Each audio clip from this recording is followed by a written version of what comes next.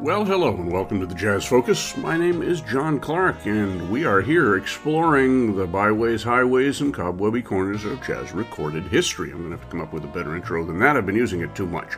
Anyway, the sessions that we're going to be listening to today are termed Dixieland, and that's a term that is kind of being shunted aside for obvious reasons, I guess, although it's a pretty evocative term. It was music that was generated from the style of the New Orleans bands, particularly the original Dixieland Jazz Band that was the first band to record jazz in 1917. So it's kind of hard to get rid of a term that's so ingrained in jazz history. We just have to do a disclaimer, I guess, up front. So the Dixieland music we're going to be hearing today is performed by mostly white players, in fact, I guess exclusively white players who were active in the New York scene in the 1940s. Several of them are New Orleans musicians, and the first session we're going to hear is an entirely New Orleans band that recorded, in fact, in New Orleans. And we're going to hear what came to be known as, Nixieland or Condon-style Dixieland, groups that were playing with the Eddie Condon units in the 1940s, and that was a very influential group that really sort of redirected the style of music from the more collective improvisation of New Orleans to a more swing-era style, and that's what we're going to be hearing today. These are three sessions that are not terribly well known that we're going to be focusing on. The first two were done for Keynote. In fact, the first one, I believe, was the first session released on Keynote in 1941. And these were done by George Hartman and his orchestra. George Hartman was a trumpet player from New Orleans. I don't really know anything about him. He was a band leader in the 30s and 40s. I'm not sure how late his career went or when he passed away, but he was obviously a very busy fellow at the time. And one of his key compatriots in his various groups was the clarinet and saxophone player Leonard Sentobi, who was known as Bougie Sentobi. And together they came to New York in 1944. Hartman, I don't think, stuck around, but Bougie stuck around for a couple of, at least a year and a half, and recorded with a number of groups. He recorded with Art Hodes and several other very fine groups. He played with Eddie Condon for a while and left a pretty interesting but very focused recorded legacy around that time. A little later, he was playing back in New Orleans with Sharky Bonanno's band and recorded for Capitol with him. So the first session we're going to hear was done in New Orleans on March 14th of 1941, and it featured, as I said, an entirely New Orleans band. George Hartman on trumpet, Julian Digger Lane on trombone, Bougie Sentobi on clarinet, Roy Zimmerman on piano. He was one of the most widely recorded pianists of the day in this style of music. Lloyd Danton on guitar, John Bell on bass, and Johnny Castang on drums. And this band came into the studio. I think this might have been a session that was recorded for somebody else and not released, and Keynote released it, as I said, as one of their very first series of recordings. We're going to start out with Dig-a-Dig-a-Doo, a Jimmy McHugh tune from about 1928. It was done for a Duke Ellington show, and Ellington recorded it a couple of times. We will hear some very fine clarinet playing, as we will all the way through this, by the way. Sentobi was not probably one of the most imaginative clarinet players, but he was a very effective one and a very musical player as well. Then we're going to hear the Jazz Me Blues, which goes back to the original Dixieland Jazz Band, some of their early recordings. Then Kid Ory's Muskrat Ramble, of course, associated with Louis Armstrong's Hot Five. And then the last tune of that session will be the Tin Roof Blues from the Book of the New Orleans Rhythm Kings. And that was apparently a traditional New Orleans tune that they put together or revamped in 1922. Then we're going to go to a session for Keynote that was done in New York on September 27th of 1944. This was after Hartman and Sentobi had come to New York to do an engagement. I don't know if it was with their New Orleans band or not, but this group featured some more New York musicians. We're going to have Hartman on trumpet and Sentobi on clarinet. We're going to hear Vernon Brown on trombone. I think he was from Texas, although I think he spent time in New Orleans as well. He played with Benny Goodman's band and Harry James as well. Frank Freba on piano. He was a New Orleans fellow, but had been in New York for most of the 1930s. Jack Lesberg on bass and George Wetling on drums. The two of them, of course, were the foundation of many, many Eddie Condon recordings for Commodore and others. And we're going to have the first tune from that set, finishing off our set, Hindustan, pop tune from the 1920s. So this is George Hartman and his orchestra, featuring clarinetist Leonard Bougie Sentobi.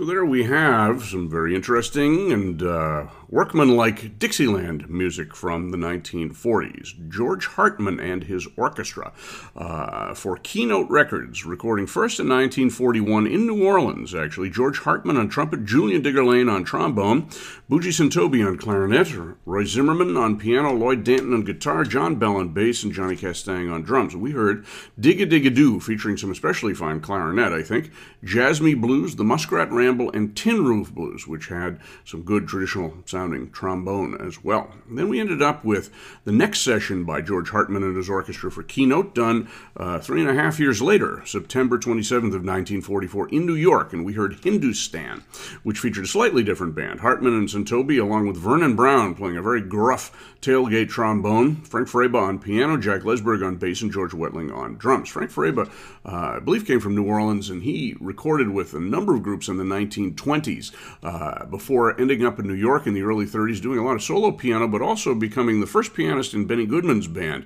Goodman was never that fond of his playing, apparently, but he made some of the first recordings, the pre-Victor recordings of the Benny Goodman Let's Dance Orchestra. So we're going to go on and finish off that September 44 set for Keynote with that band led by George Hartman on trumpet. We're going to hear Always, the waltz by Irving Berlin, here taken as a 4/4 tune, kind of an up-tempo tune as well. Shelton Brooks' Darktown Strutter's Ball, one of the earliest tunes, actually the earliest tune from these sessions, or this particular discography of George Hartman. Then we're going to end up with Angry, which was a song that was composed in part by members of the New Orleans Rhythm Kings, especially George Brunis, who probably got it from parts of his family, Abby Brunis and Henry Brunis. It was a very musical family that did quite a lot of playing and composing as well. And those, as I said, are George Hartman and his orchestra. Then we're going to jump over to an interesting session that I'd never heard before I got the big set for Mosaic Records of Black and White, the classic black and white jazz sessions recorded for the label Black and White. We've done a couple of podcasts and radio shows devoted to music from that label, and we'll have more coming up as we go. This was a label that was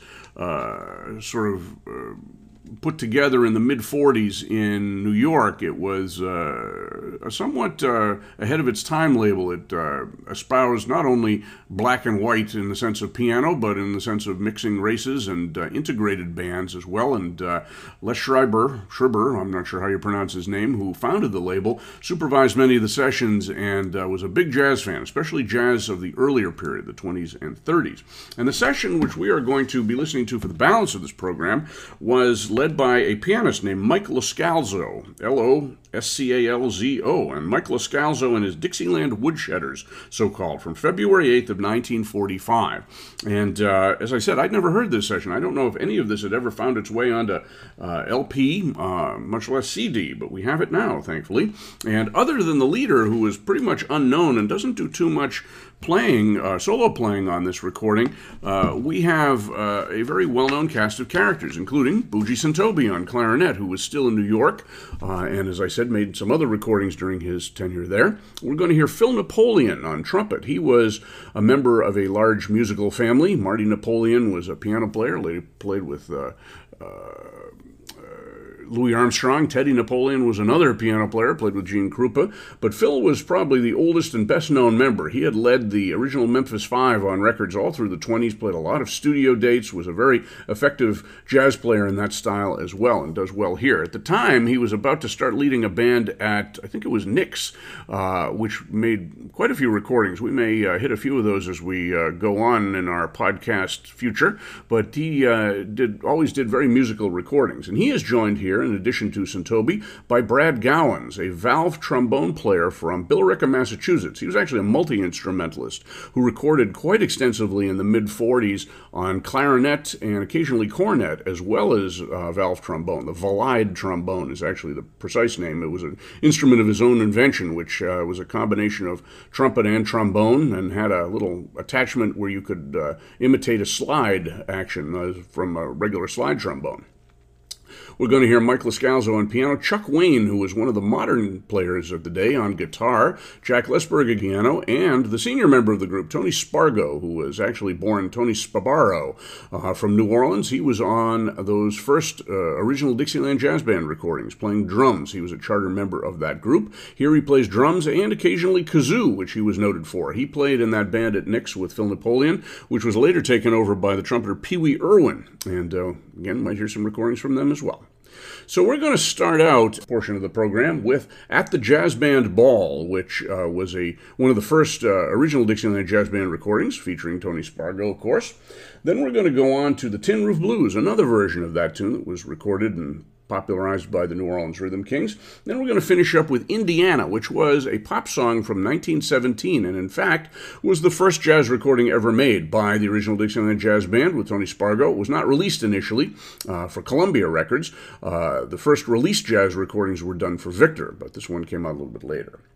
So that's our somewhat long set. The Mike Loscalzo recordings for Black and White were done on 12-inch rather than 10-inch records, so some of them go 4 minutes or so we get some more solos in there as well. And they were done, as I said, on February 8th of 1945.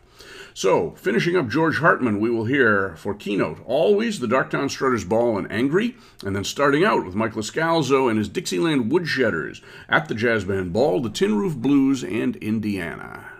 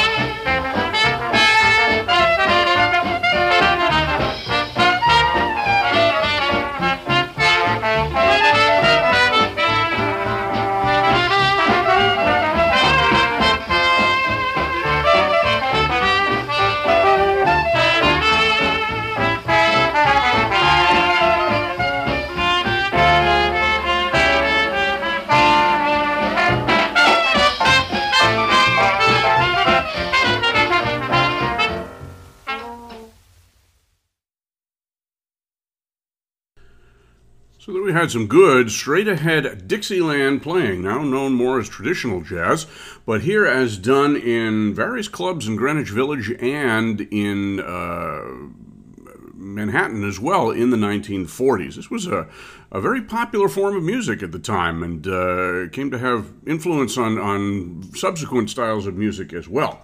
So we started out with George Hartman and his orchestra from 1944, the fall of 1944, September 1927, recording for Keynote. We heard Always, the Darktown Strutters Ball, and Angry.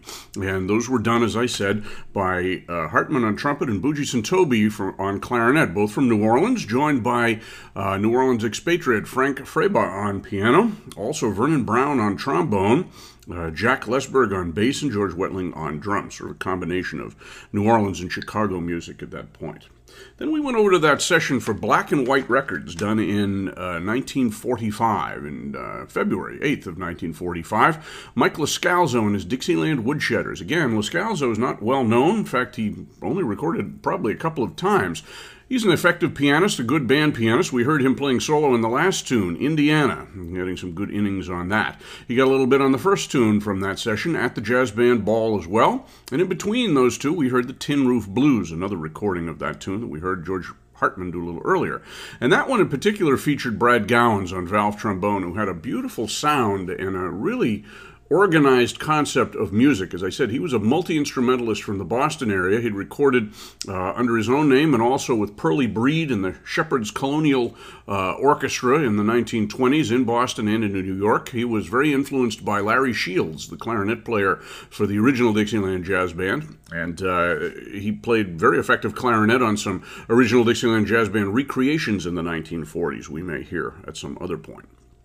We also heard Phil Napoleon on trumpet, no real solos, just playing lead, although he's going to solo a bit in the next set. Mike Loscalzo, as I mentioned, on piano. Chuck Wayne taking some very good guitar solos. He was influenced by Charlie Christian, and in terms of his musical outlook, was probably the most modern of the players on this session. Jack Lesberg on bass and Tony Spargo on drums, and playing an occasional kazoo chorus.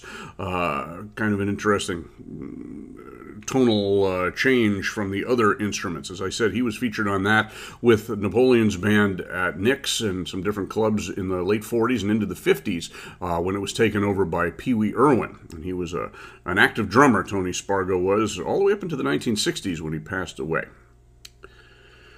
So we're going to continue and to play the balance of that black and white session. That was a very fertile session. As I said, they were doing recordings for 12-inch discs rather than the typical 10-inch records. So these could hold more music and be a little bit longer. So our show's going to go a little longer than usual today. We're going to play the remaining 5 tunes from that session. The Royal Garden Blues, which goes back to the original Dixieland Jazz Band. I Wish I Could Shimmy Like My Sister Kate, the tune credited to Clarence Williams and Armand Perron that Louis Armstrong always said they stole from him. That's a Plenty, which was originally done by the New Orleans Rhythm Kings. Someday Sweetheart, which is sometimes credited to Jelly Roll Morton, was a fairly popular song in the early 1920s. And ending up with another version of the Muskrat Ramble, the Kid Ory tune done for Louis Armstrong. So this is Mike Loscalzo and his Dixieland Woodshedders. Royal Garden Blues, Sister Kate, That's a Plenty, Someday Sweetheart, and the Muskrat Ramble.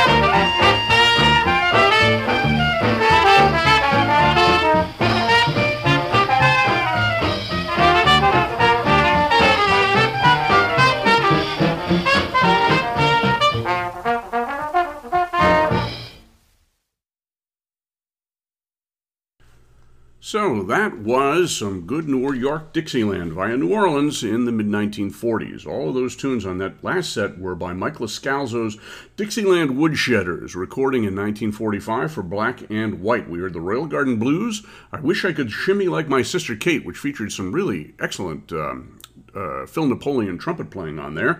That's Aplenty, Someday Sweetheart, which featured excellent clarinet and valve trombone, and the Muskrat Ramble. So thank you very much for joining us. This was a kind of unusual show in the sense that we played 3 full sessions and had some long tunes in there, but some really good playing by similar groups, all featuring Leonard Santobi, Bougie Santobi on clarinet.